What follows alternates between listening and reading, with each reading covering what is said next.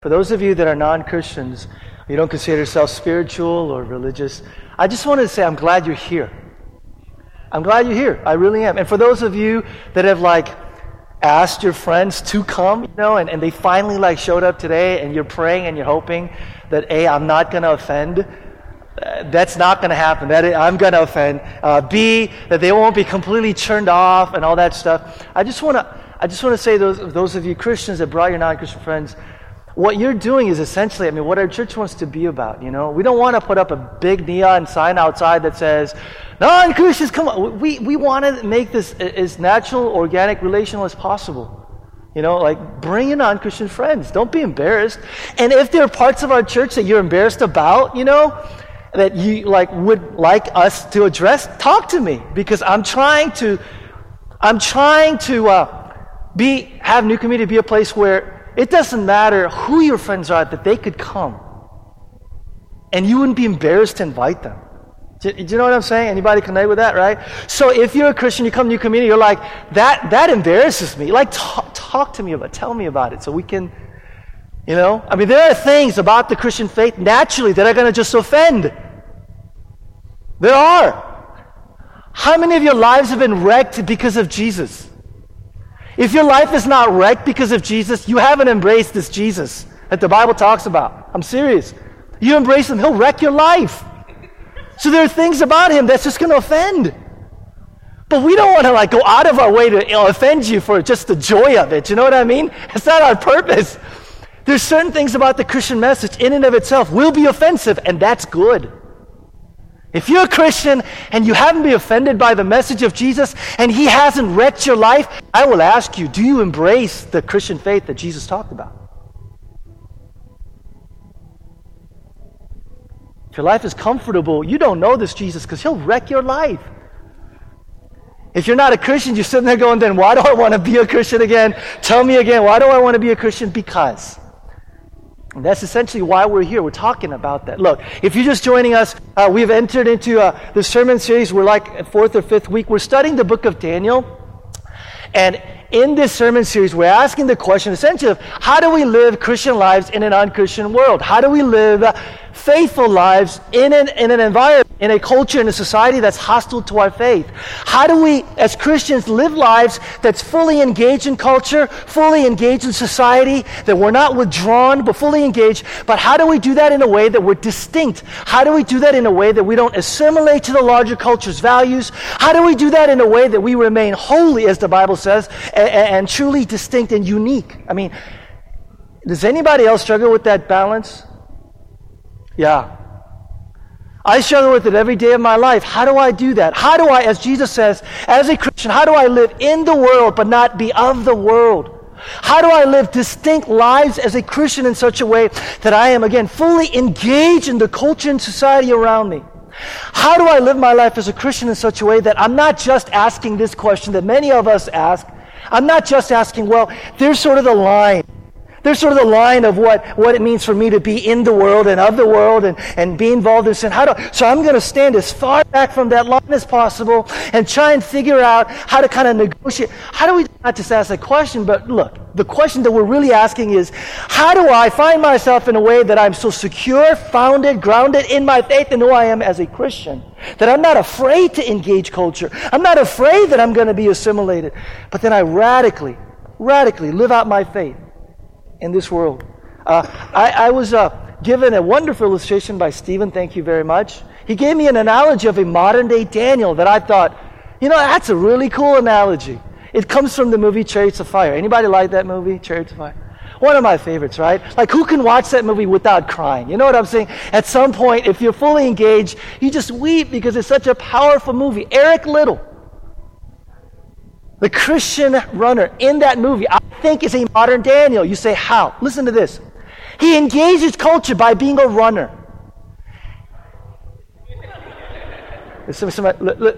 You know what? And he was the best runner. Christian or not, he was the best runner. You want to know what it means to be a Christian in the world? Be the best at whatever you do. It's embarrassing. It's embarrassing. This is why I offend, right? It's embarrassing how Christians are not at the top of their game and the best at what they do. How the heck do you expect the non-Christian world to give you an ear when you're mediocre at what you do? How do you expect your non-Christian coworkers to pay attention to you when you're a slacker, you're lazy, you show up to late work, you're checking out Sports Illustrated on your computer while you should be working, you're checking your email. How do you expect the non-Christian world to go, what you got to say? You're not. You know what it means for you to engage? Be the best at what you do. Be the best. Your passion to be a comedian? Be the best comedian that the world has ever seen. Are you a musician? Be the best musician that the world has ever. That's how you engage. That's how you engage. I'm tired of the Christian community being looked upon as being lame because we're terrible at what we do. And we want to hit them over upside the head with the Bible and go, believe in Jesus. And they're going, from you? I don't think so. You know what else he did? And this is where it gets powerful. Right before the Olympics, right? The main event, that he's favored to win. Finding out that that event is being held on Sunday, Sabbath, he decides not to run it. Now, to many of us who grew up in a legalistic kind of church environment, we go, see, he's my kind of guy. You don't do stuff on Sunday. You just don't stuff on Sunday. You don't buy stuff. You don't eat stuff at a restaurant. You don't do stuff on Sunday. And you pay attention to him and you realize that's not why he didn't run on Sunday. You know why he didn't run on Sunday? And this is what we've been talking about today for the whole sermon series. If you haven't gotten it, get it right now. The reason why he doesn't run on Sunday is his counterpart, Harold Abrams, gives a good picture of why Eric Liddell decides not to run. Harold Abrams, his main counterpart, his main sort of arch rival. In the movie, he has a powerful saying. You know what he says to his coach and to his mentor? He says, listen, the reason why he runs, the reason why he does what he does, he says, I have 10 seconds to justify my existence. That's you. That's me. Christian and not. We live our lives every day going, I have this to justify my existence. And so some of you are going, I'm smart. I get good grades. I have a good job. I'm successful. I have a beautiful girlfriend. I have a great boyfriend. We say, I have this to justify my existence. If that's your anchor, you've already assimilated. You're just like the world. Forget about behavior. And do you know why Eric Liddell doesn't run on Sunday? It's not because he's breaking the Sabbath rule. He says in the line, it's my favorite quote, one of my favorite quotes of all time. He says what? To his sister. This is why he runs. He says, God made me fast, and when I run, I sense His pleasure. Do you know why Daniel didn't eat the royal food? Eating the royal food, he knew that eating the royal food would tempt him into the idolatrous lifestyle of the pagan world around him. That's why he didn't eat the royal food. You have two ways of living, Christian or not. You either say, God made me smart. God made me fast. God made me wealthy. God has given me all these gifts. And when I do these things, I sense His pleasure. Oh, it feels so good to know that I'm bringing glory to God because my foundation is secure. My identity is secure. You live your life that way. Or you can live your life, Christian and not, entire life going, I have this to justify my existence. I have this to say that I'm okay. If your life approaches, God has done this, and I live for His glory, you don't have to worry about assimilating. You could be in the hard places. Your foundation is secure. Do you get that?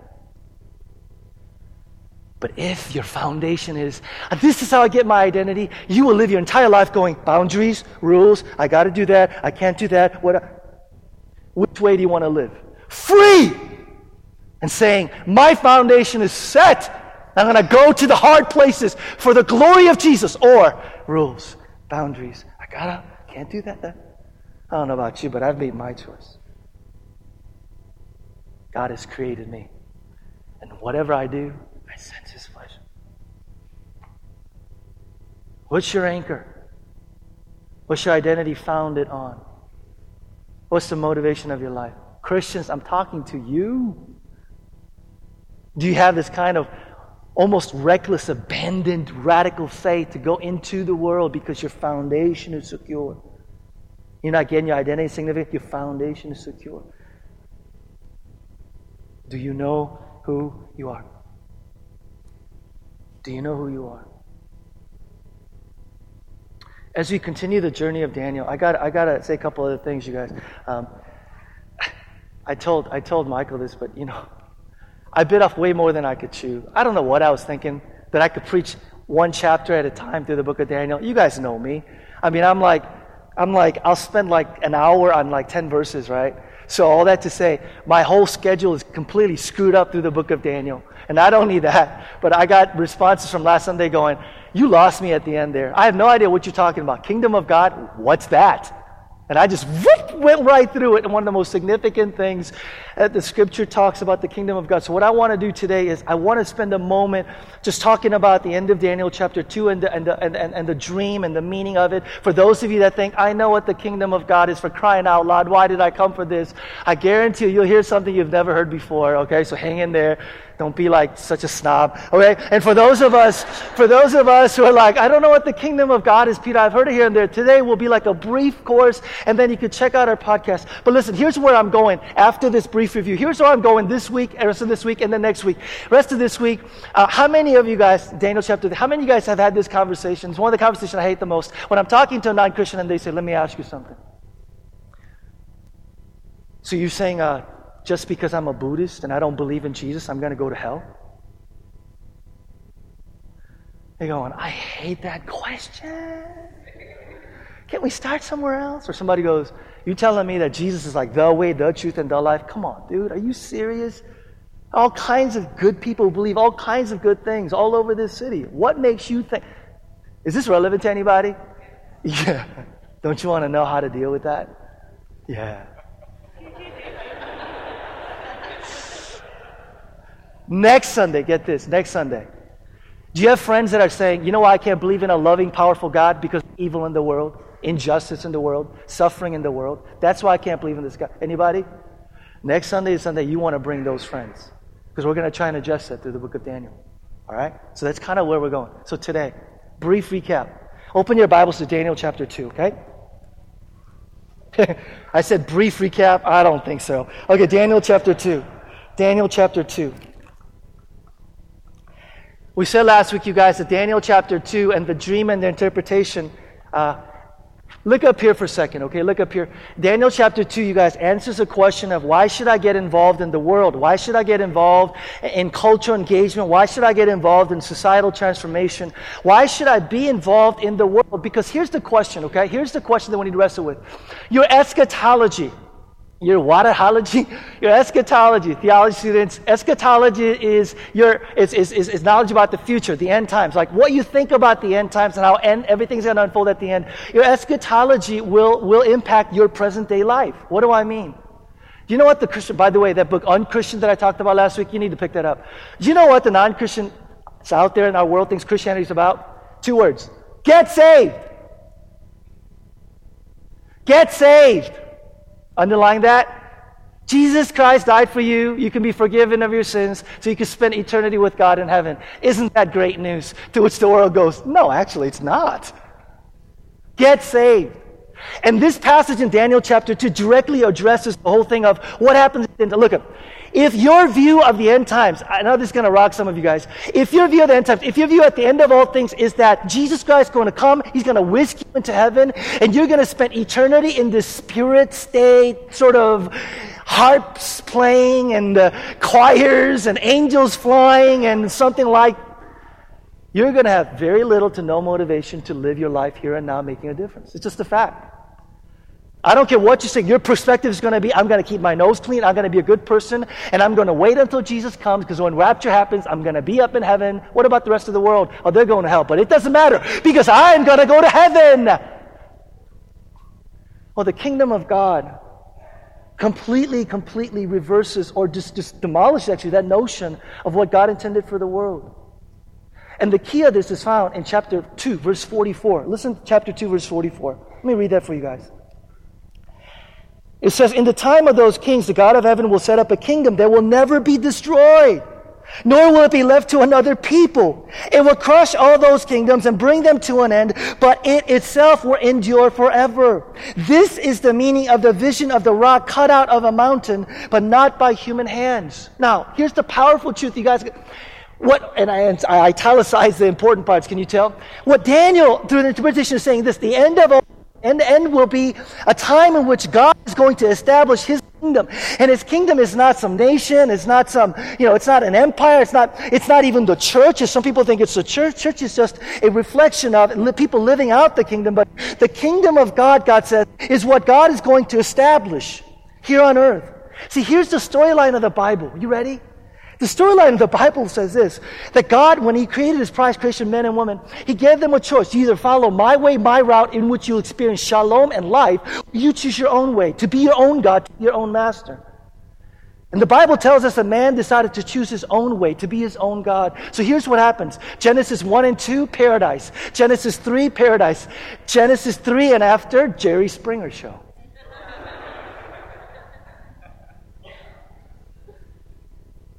That's as succinctly as I can put it. After Genesis 3, the Jerry Springer Show. There's alienation, there's disintegration. Alienation between us and God. Instead of living life for God, for the glory of God, we say, I have 10 seconds to justify existence. So I'm going to find these dazzling things and make them idols to find my identity, find my significance. We're cut off from God. We're also cut off from each other. The Jerry Springer Show. Greed, racism, injustice, incest. List goes on and on. Relationally, we suck. Do you know why? Because of sin. Jerry Springer Show. Jerry Springer Show. Genesis, there's physical alienation. What do I mean? Famine, earthquakes, wars. The physical world disintegrating, eventually even us as we physically die.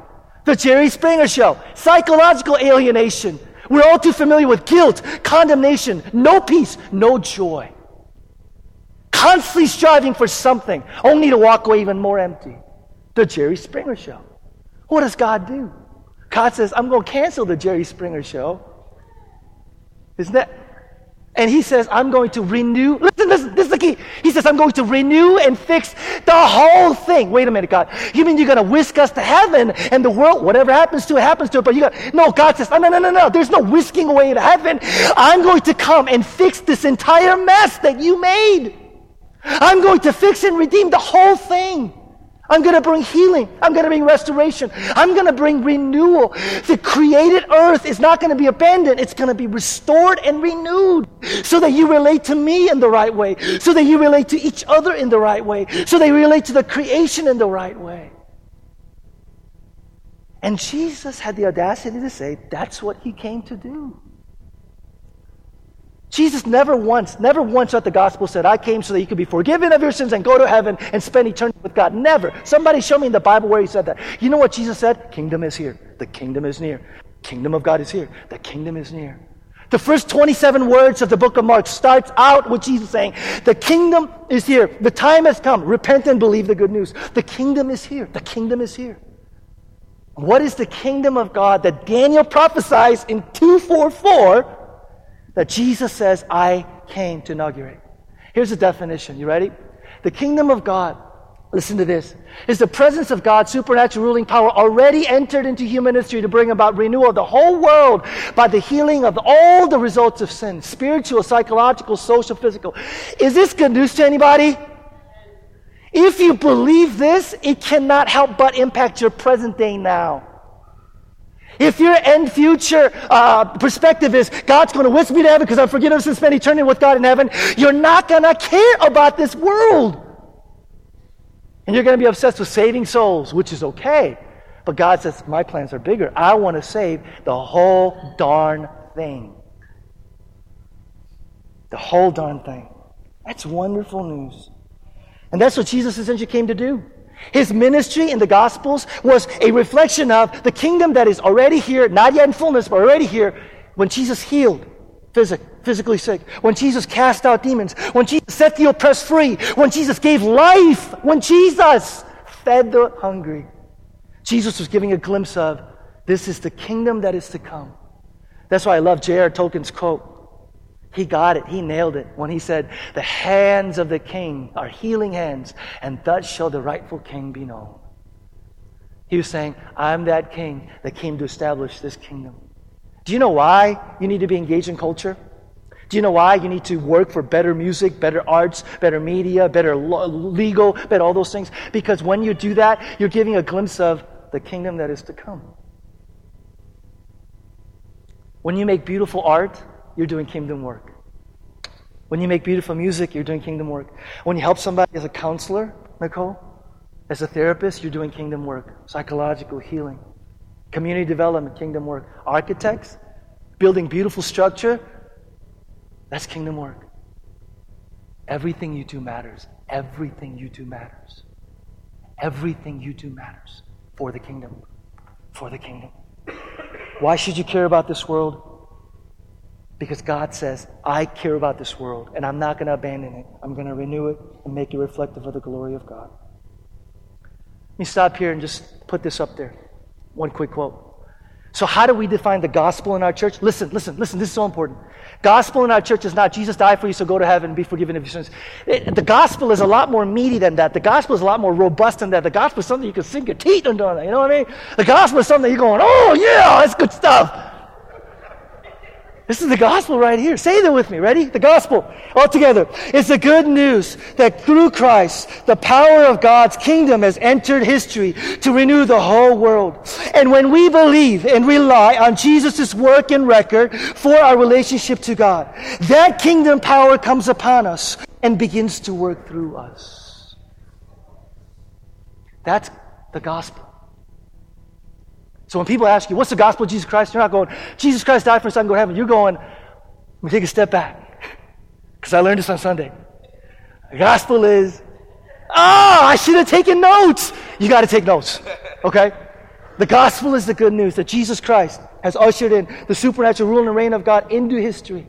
Renewing and redeeming the whole thing. And when we believe and rely on His work, that kingdom power comes upon us. Renewing us and transforming us. That's the gospel. And you know what? I don't know about you guys, but with that constant definition of the gospel, I've been able to go and talk to a lot of non-Christians, and I've actually had non-Christians go, I don't actually believe and agree with what that says, but I'll tell you what, that's something that I could consider. That actually is something that makes sense.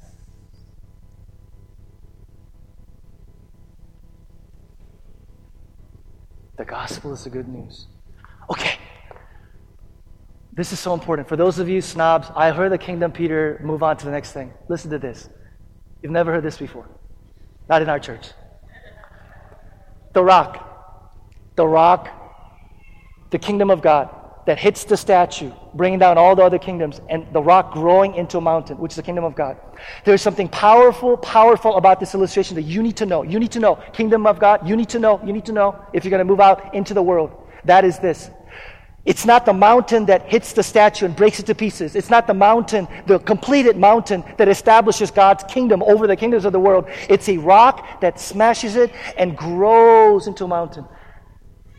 One powerful aspect of the kingdom of God that you need to know if you're going to live out in the world with this powerful truth behind you is this. The kingdom of God is already here, but it's not yet.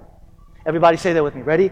Already here, but not yet. One more time. Ready? Already here, but not yet.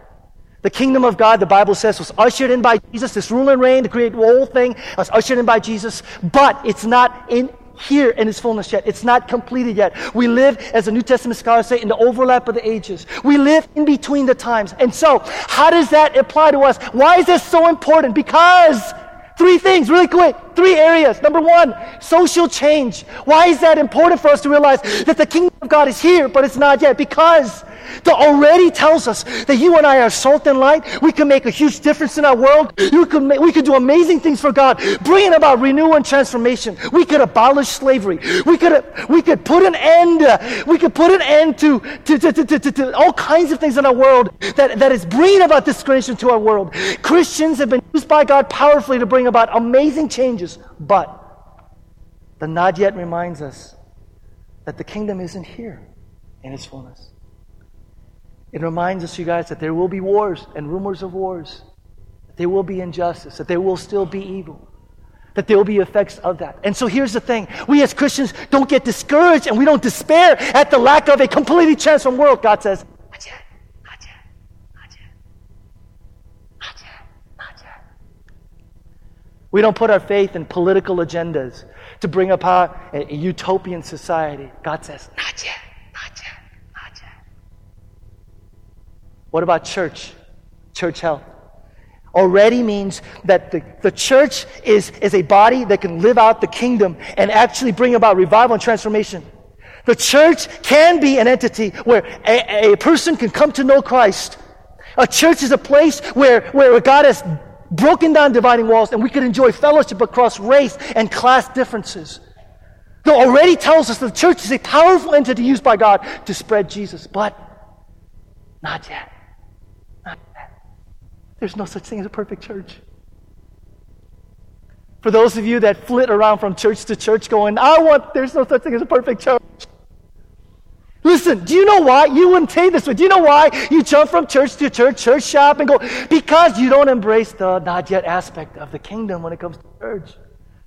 There's no such thing as perfect teaching. If any church says, we got the right teaching, we got the only teaching, we're the true church. Some of you grew up in churches like that. You can go, not yet. To which they'll go, what the heck are you talking about? Not yet. This means that you're realistic about what you expect from a church. Our church is messed up. It is. We got flaws. We got all kinds of issues. You're looking at somebody who has all kinds of issues. Don't have romantic notions about a church being the perfect church. There's no such thing. So you have a realistic view of the already great church, but not yet issues just like everybody else. Are you tracking? What about personal transformation? This is huge.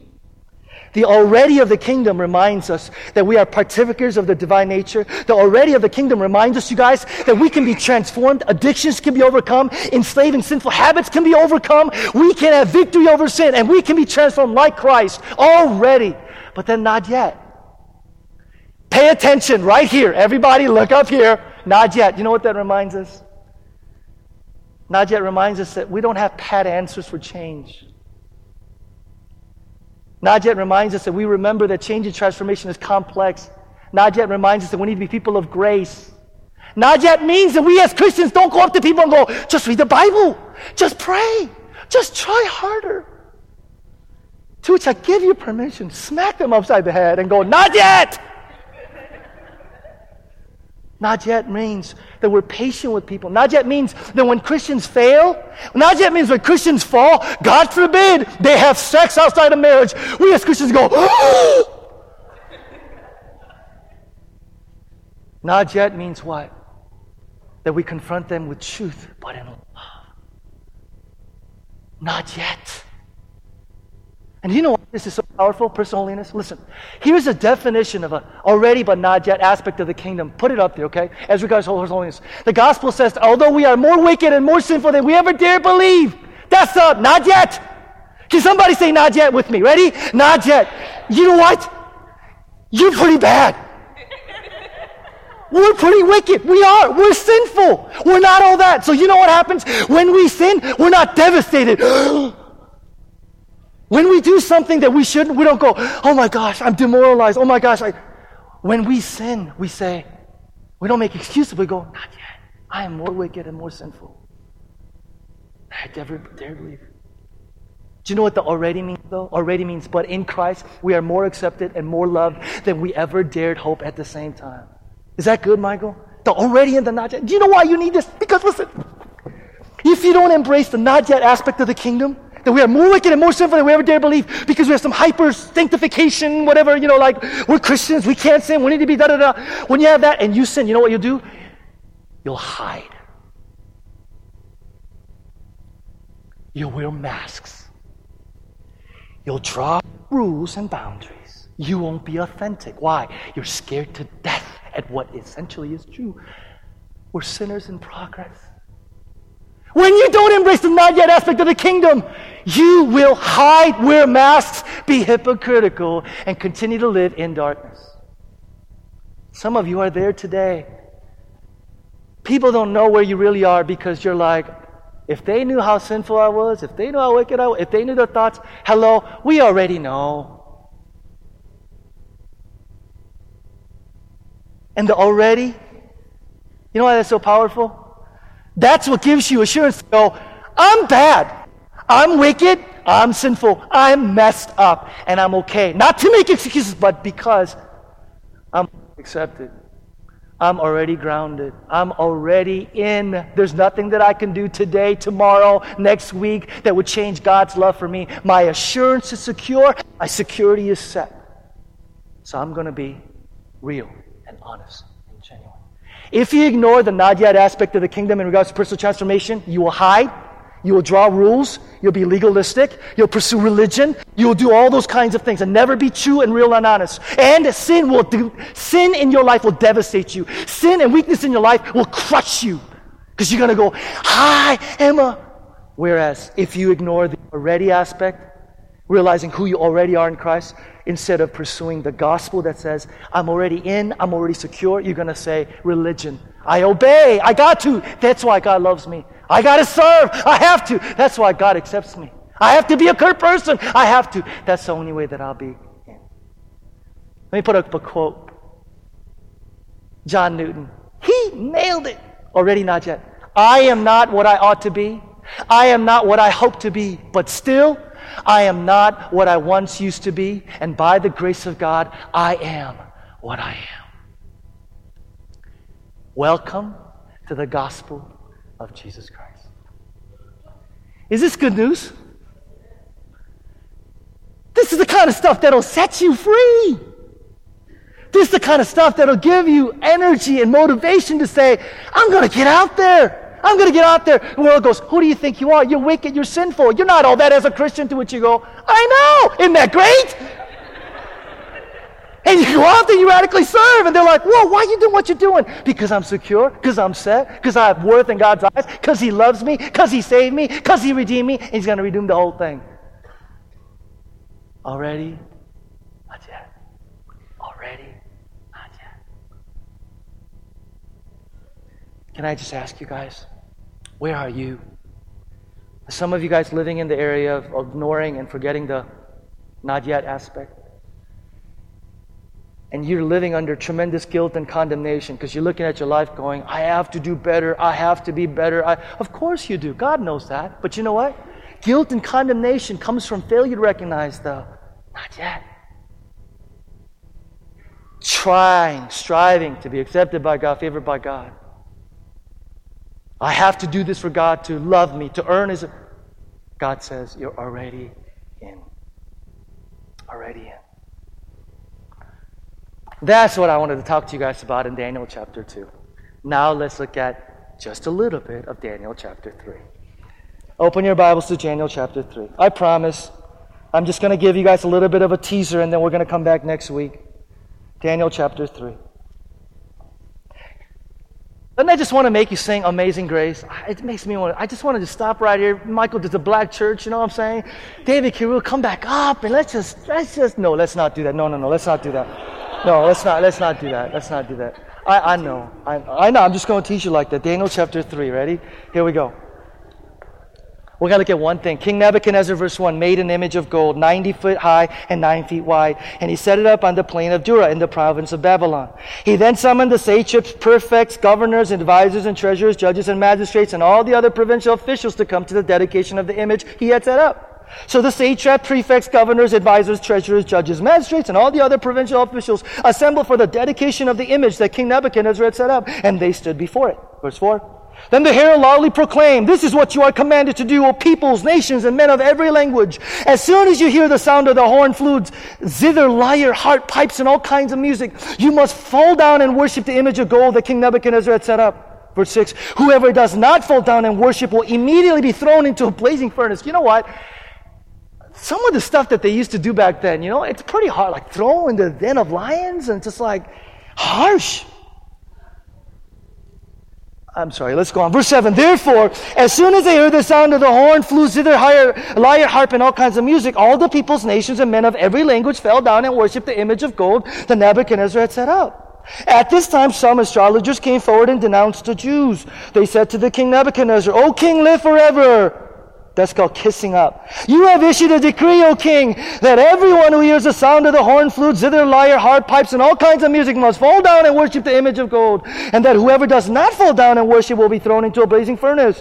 But there are some Jews whom you have set over the affairs of the province of Babylon, Shadrach, Meshach, and Abednego, who pay no attention to you, O king. They neither serve your gods nor worship the image of gold you have set up. Verse 13.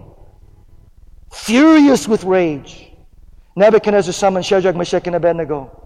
So these men were brought before the king, and Nebuchadnezzar said to them, Is it true, Shadrach, Meshach, and Abednego, that you do not, and watch this, do not serve my gods or worship the image of gold I have set up? Everybody look up here.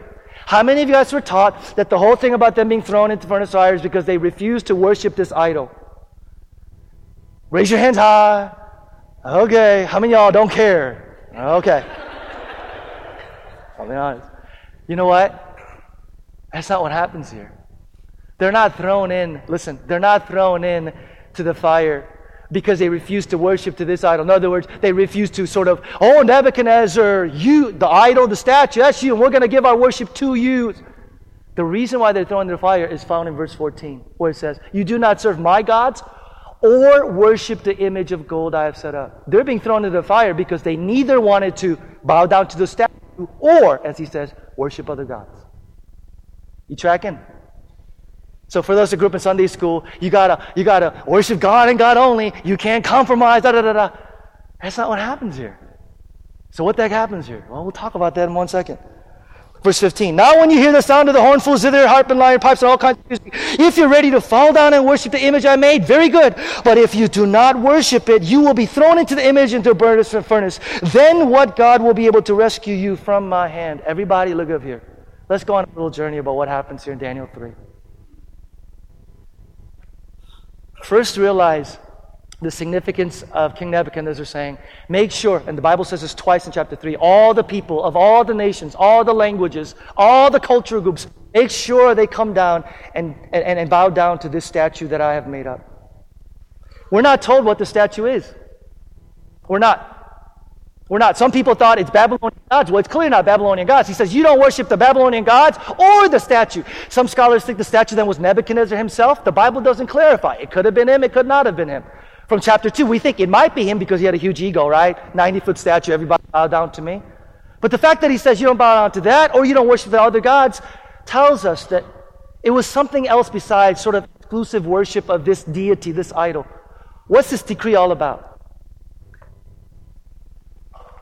Nebuchadnezzar, the king of Babylon, is overseeing a multicultural, multi-ethnic, polytheistic empire where people worship gods of all stripes and all kinds.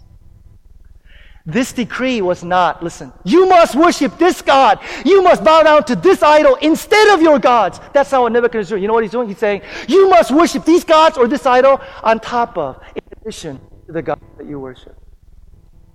And you go, huh? What's Nebuchadnezzar doing? He's looking for political glue.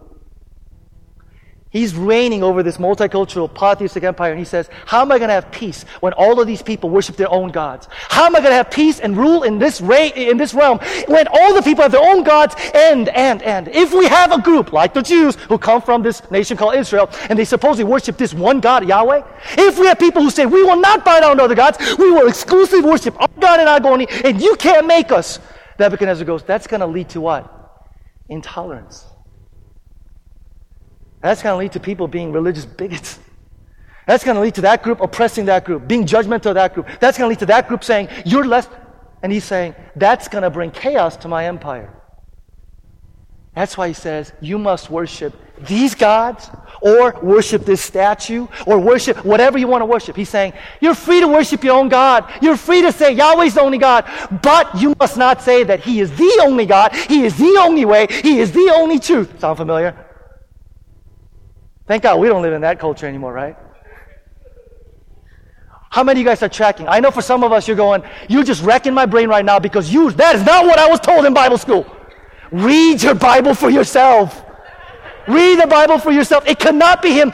Worship the statue if you don't. He says either you worship the statue, either you worship my God, or else. What is he doing?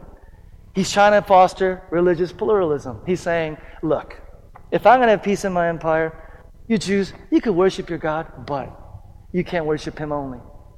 Because if you do, and you have exclusive worship, so on and so forth, it's going to lead to chaos. So what is he saying? He's essentially saying, everybody in my empire, the only thing that you can't do is say, my God is the only God. You could say, my God is the only God, and I will worship all these other gods, but you cannot. You guys tracking so far? You tracking? Watch this, watch this, watch this. Is that our culture today? Somebody say, yes, that's our culture today. If you don't think it's our culture, just go out to the streets and go, Jesus is the only way, the truth, and the life. They'll go, get out of here, you freak. You say that Jesus Christ is the only one exclusive of your worship and your church and so on and so forth. People in our culture will say, that's intolerant. So what do? We live in a culture that's politically correct. So you know what? You can worship your Jesus, but you can't say that He's the only one. You can worship your Jesus. You can't say that He's the only way, truth, and the life. As long as you're willing to say everybody else will accept you. If not, are you tracking so far? I know that this takes a little bit of thinking, but please, are you tracking with me so far? Yeah, okay. This is the world that you and I live in. The conversation earlier, Jesus Christ is the only way, the truth, and the life. And somebody goes, get out of here, you ignorant person. I realize ignorant is not a noun. That's you ignorant. Ignorant. Look, you know what this has done? I'll just be honest. Christian, you're scared. You're chicken. You're a big chicken. We're big chickens. This is why we're quiet about our faith. Can we just be honest? We live and swim in this culture, and so how dare you come across this? Jesus Christ is the only way, the truth, and the life. Because people will go, religious bigots, shut up. To which we go, okay. Or some of us, we've taken the other way, which is, you think you're God? I'm going to come at you even harder. He is the way, the truth, and the life. What you going to do about it? Is it not true? That's how we come across people. That's how we come across the people. And so Christians, we're scared of the world out there, and they're kind of scared of you because they're going, oh my gosh, they have this exclusive view. Jesus Christ, only way truth. And you know what? They're intolerant. They're arrogant. They're angry. They're look at that picket signs. Look at. To which we're going, oh, somebody help me. How do I live? Two things. Number one, let me speak to those of you non-Christians or Christians who think this way, or you have friends who say, if you say Jesus is the only way, the truth, and the life, you're going to be intolerant. You're going to have this exclusive view, and you're going to be arrogant and proud. Let me talk to you for a second. You consider yourself a very tolerant person. You consider yourself a very tolerant person. You say, you know what? I am open to all faith. All faith leads to God. There isn't just one way to God. All religions are just as valid. All religions are just as valid. And furthermore, I can't stand that Christian that says Jesus Christ is the only way, the truth, and the life. If you think you're really tolerant, let's just go ahead. If you're really that tolerant, here's what I mean. If you say to a Christian, don't enforce your views on me. Don't enforce your views on me. Don't enforce your ultimate view, ultimate reality that Jesus Christ is the only way, the truth, and the life on me. Don't do that to me. What are you doing? Here's what you're doing as a tolerant person. You're saying, my ultimate reality is better than your ultimate reality. You saying, there are many paths to God. That's a belief system. So when you as a very tolerant person go, I will be tolerant. I can accept people of all faiths except those Christians. Are you really as tolerant as you make it sound? Did that just, or are you guys tracking? So for those of you that are sitting here, Christian or not, going, tolerant, we need tolerance. Realize that when you say to somebody, don't impose your views, don't convert people, impose your views on others, you're at the same time imposing your view on somebody else. Do you see what you're saying? Now you may go, but I'm a lot gentle than that. It's not a matter of gentleness and harshness. You're either tolerant or intolerant. Does that make sense? Let me give you an example of what that means. Nebuchadnezzar is a bad example. He says, you are free to worship any way you want to, as long as you worship my way. That's what he says. You worship any way you want to, as long as you worship my way. And our culture says, we're very tolerant. We're about religious pluralism. You could all worship any gods you want. Any gods you want. You could say any God is the right God. But you Christians that are very exclusive, we can't deal with you. That's not tolerance, that's intolerance. You know what the real problem is? The real problem is this. Because if I press somebody who says, all right, you got me there. All right, I'm not as tolerant, okay? Because I don't think that Christians saying Jesus is the only way to truth is just as valid. Like that, I don't like. I don't want to deal with that. When I press somebody, and this happened, they say, you know what the real truth is, man? He's like, the real truth is I've never met a Christian who was, Jesus Christ is the only way, the truth, and the life. I am radical about my faith. I am bold about my faith. I've never met a Christian who was like that, but also compassionate, loving, gentle. The only Christians that I met that is Jesus Christ, the only way, truth, and the life, Peter, stand out with picket signs outside of a funeral. They stand out and argue. They're judgmental. They're harsh. To which I go, and they go, that's why I'm in favor of people saying, you can't be exclusive because that's the only way that we'll have peace and tolerance. If that's you, let me use an encouragement. And I'm speaking to Christians as well. You please listen, pay attention. And this is why this is encouragement. If you're a Christian, or you meet a Christian, who says, Jesus Christ is the way, the truth, and the life. There's no other gods. There's no other gods but Him.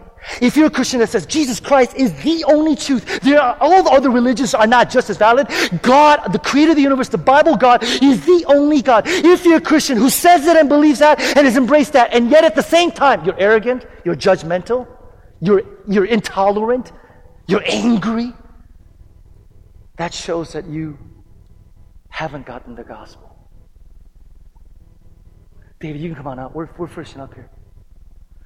If you are a Christian who says, I am a tolerant person, if you're a Christian who says, I am about the God of the Bible, I believe that Jesus Christ is the only way, truth, and love, and I won't worship any other gods. If that is you, and you're intolerant, you're judgmental, you're harsh, and you're mean, it shows that you haven't gotten it. Why?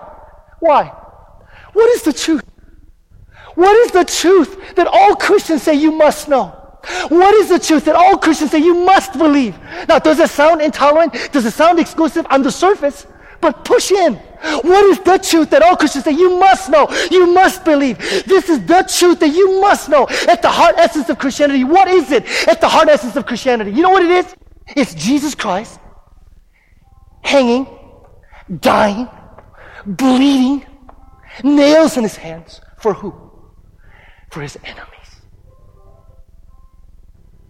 For people who hate Him. For people who oppose Him. For people who say, you're not God. We reject you.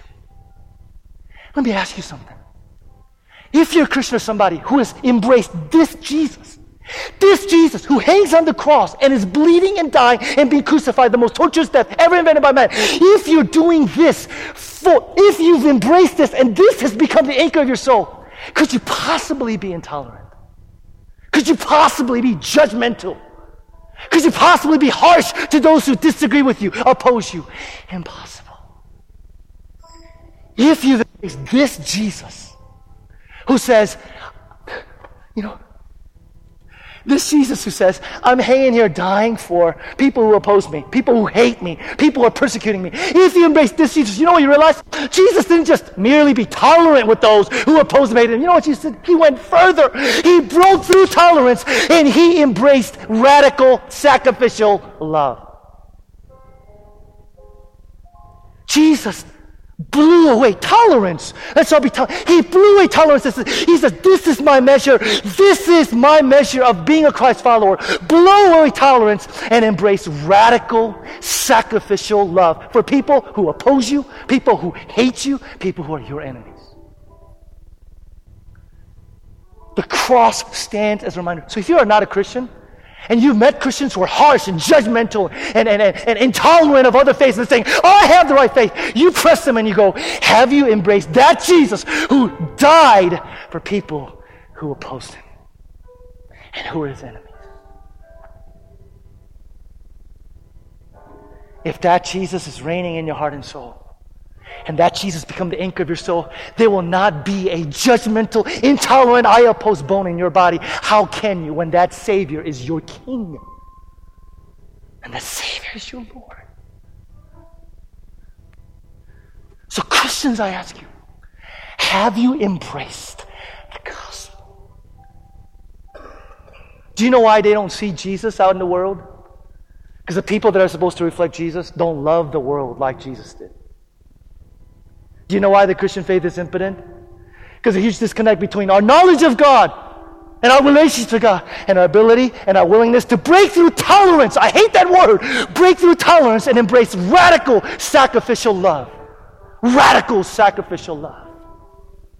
He doesn't just look at us and go, be tolerant, you love it. He says, break through all that.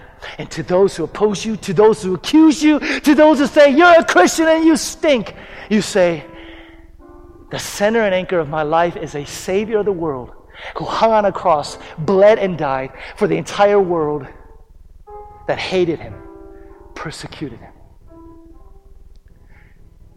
What if Christians in our society, can you imagine? What if Christians in our society, where people think we're intolerant, we're insensitive, we're judgmental, hypocritical, what if in our society we were known more for our sacrificial, radical love than we were for our picket signs? What if in this world, where Christians are perceived as intolerant, judgmental, lacking love, what if we broke through tolerance, embraced radical love, and we were known more for a towel around our waist and a basin of water that washes feet instead of arguments? I'll argue with you all day. What if? Being a fundamentalist doesn't make you a terrorist. Being a fundamentalist doesn't make you a hater. It depends on what you're fundamental about. If you're fundamental about self-righteous behavior, clothed in Christianity, yeah, it's going to be hateful and intolerant. But what if what you're fundamental about is a Savior? What if what you're fundamental about is a Savior who stood and died and bled and gave his life for his enemies, for people who opposed him, people who hated him?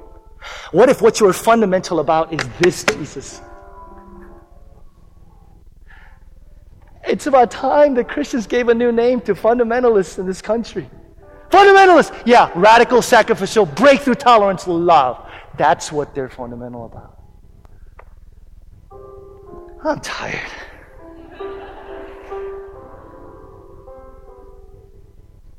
How did we get here, church?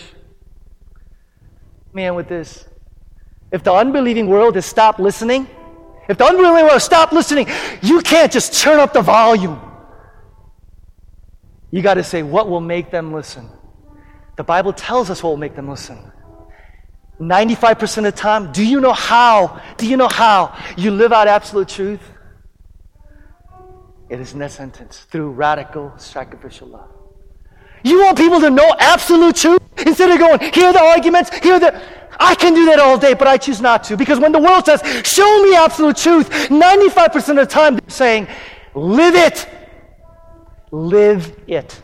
Live it. Live it.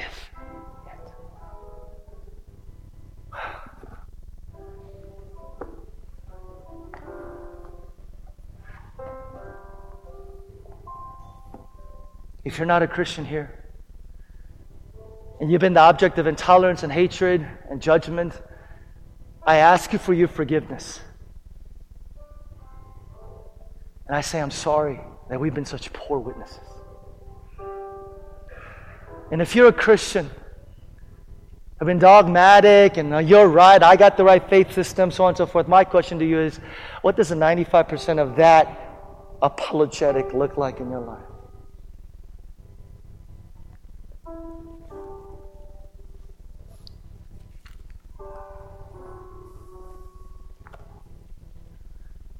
Pray with me.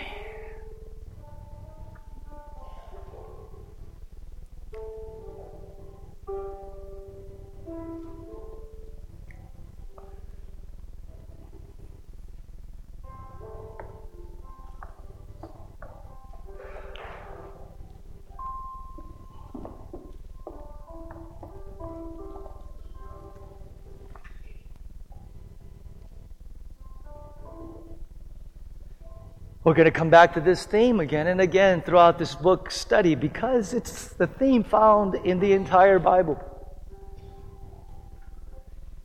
If your approach to life is one of religion, because you're uncertain about the gospel, I obey, therefore God loves me. I am moral, I am good, I am a Christian, therefore, if that's your approach, I guarantee you, you will be intolerant, you will be judgmental.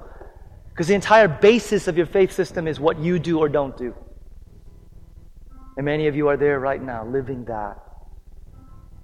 But if your approach to life and your faith system is the Savior who hangs on the cross, dying, bleeding for those who hated Him and opposed Him, who chose to break through even tolerance and embrace radical sacrificial love. Your life will shine forth, and people will see your good deeds.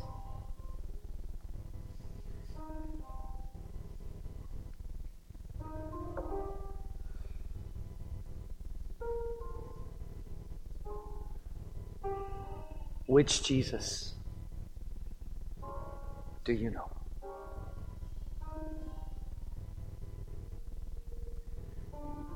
Church, let's all stand together.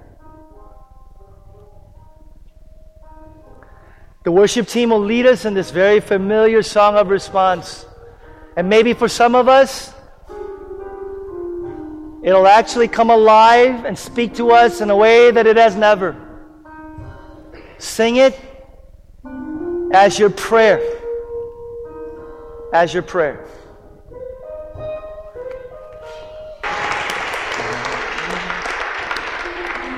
Church, will you just sing just this part? Amazing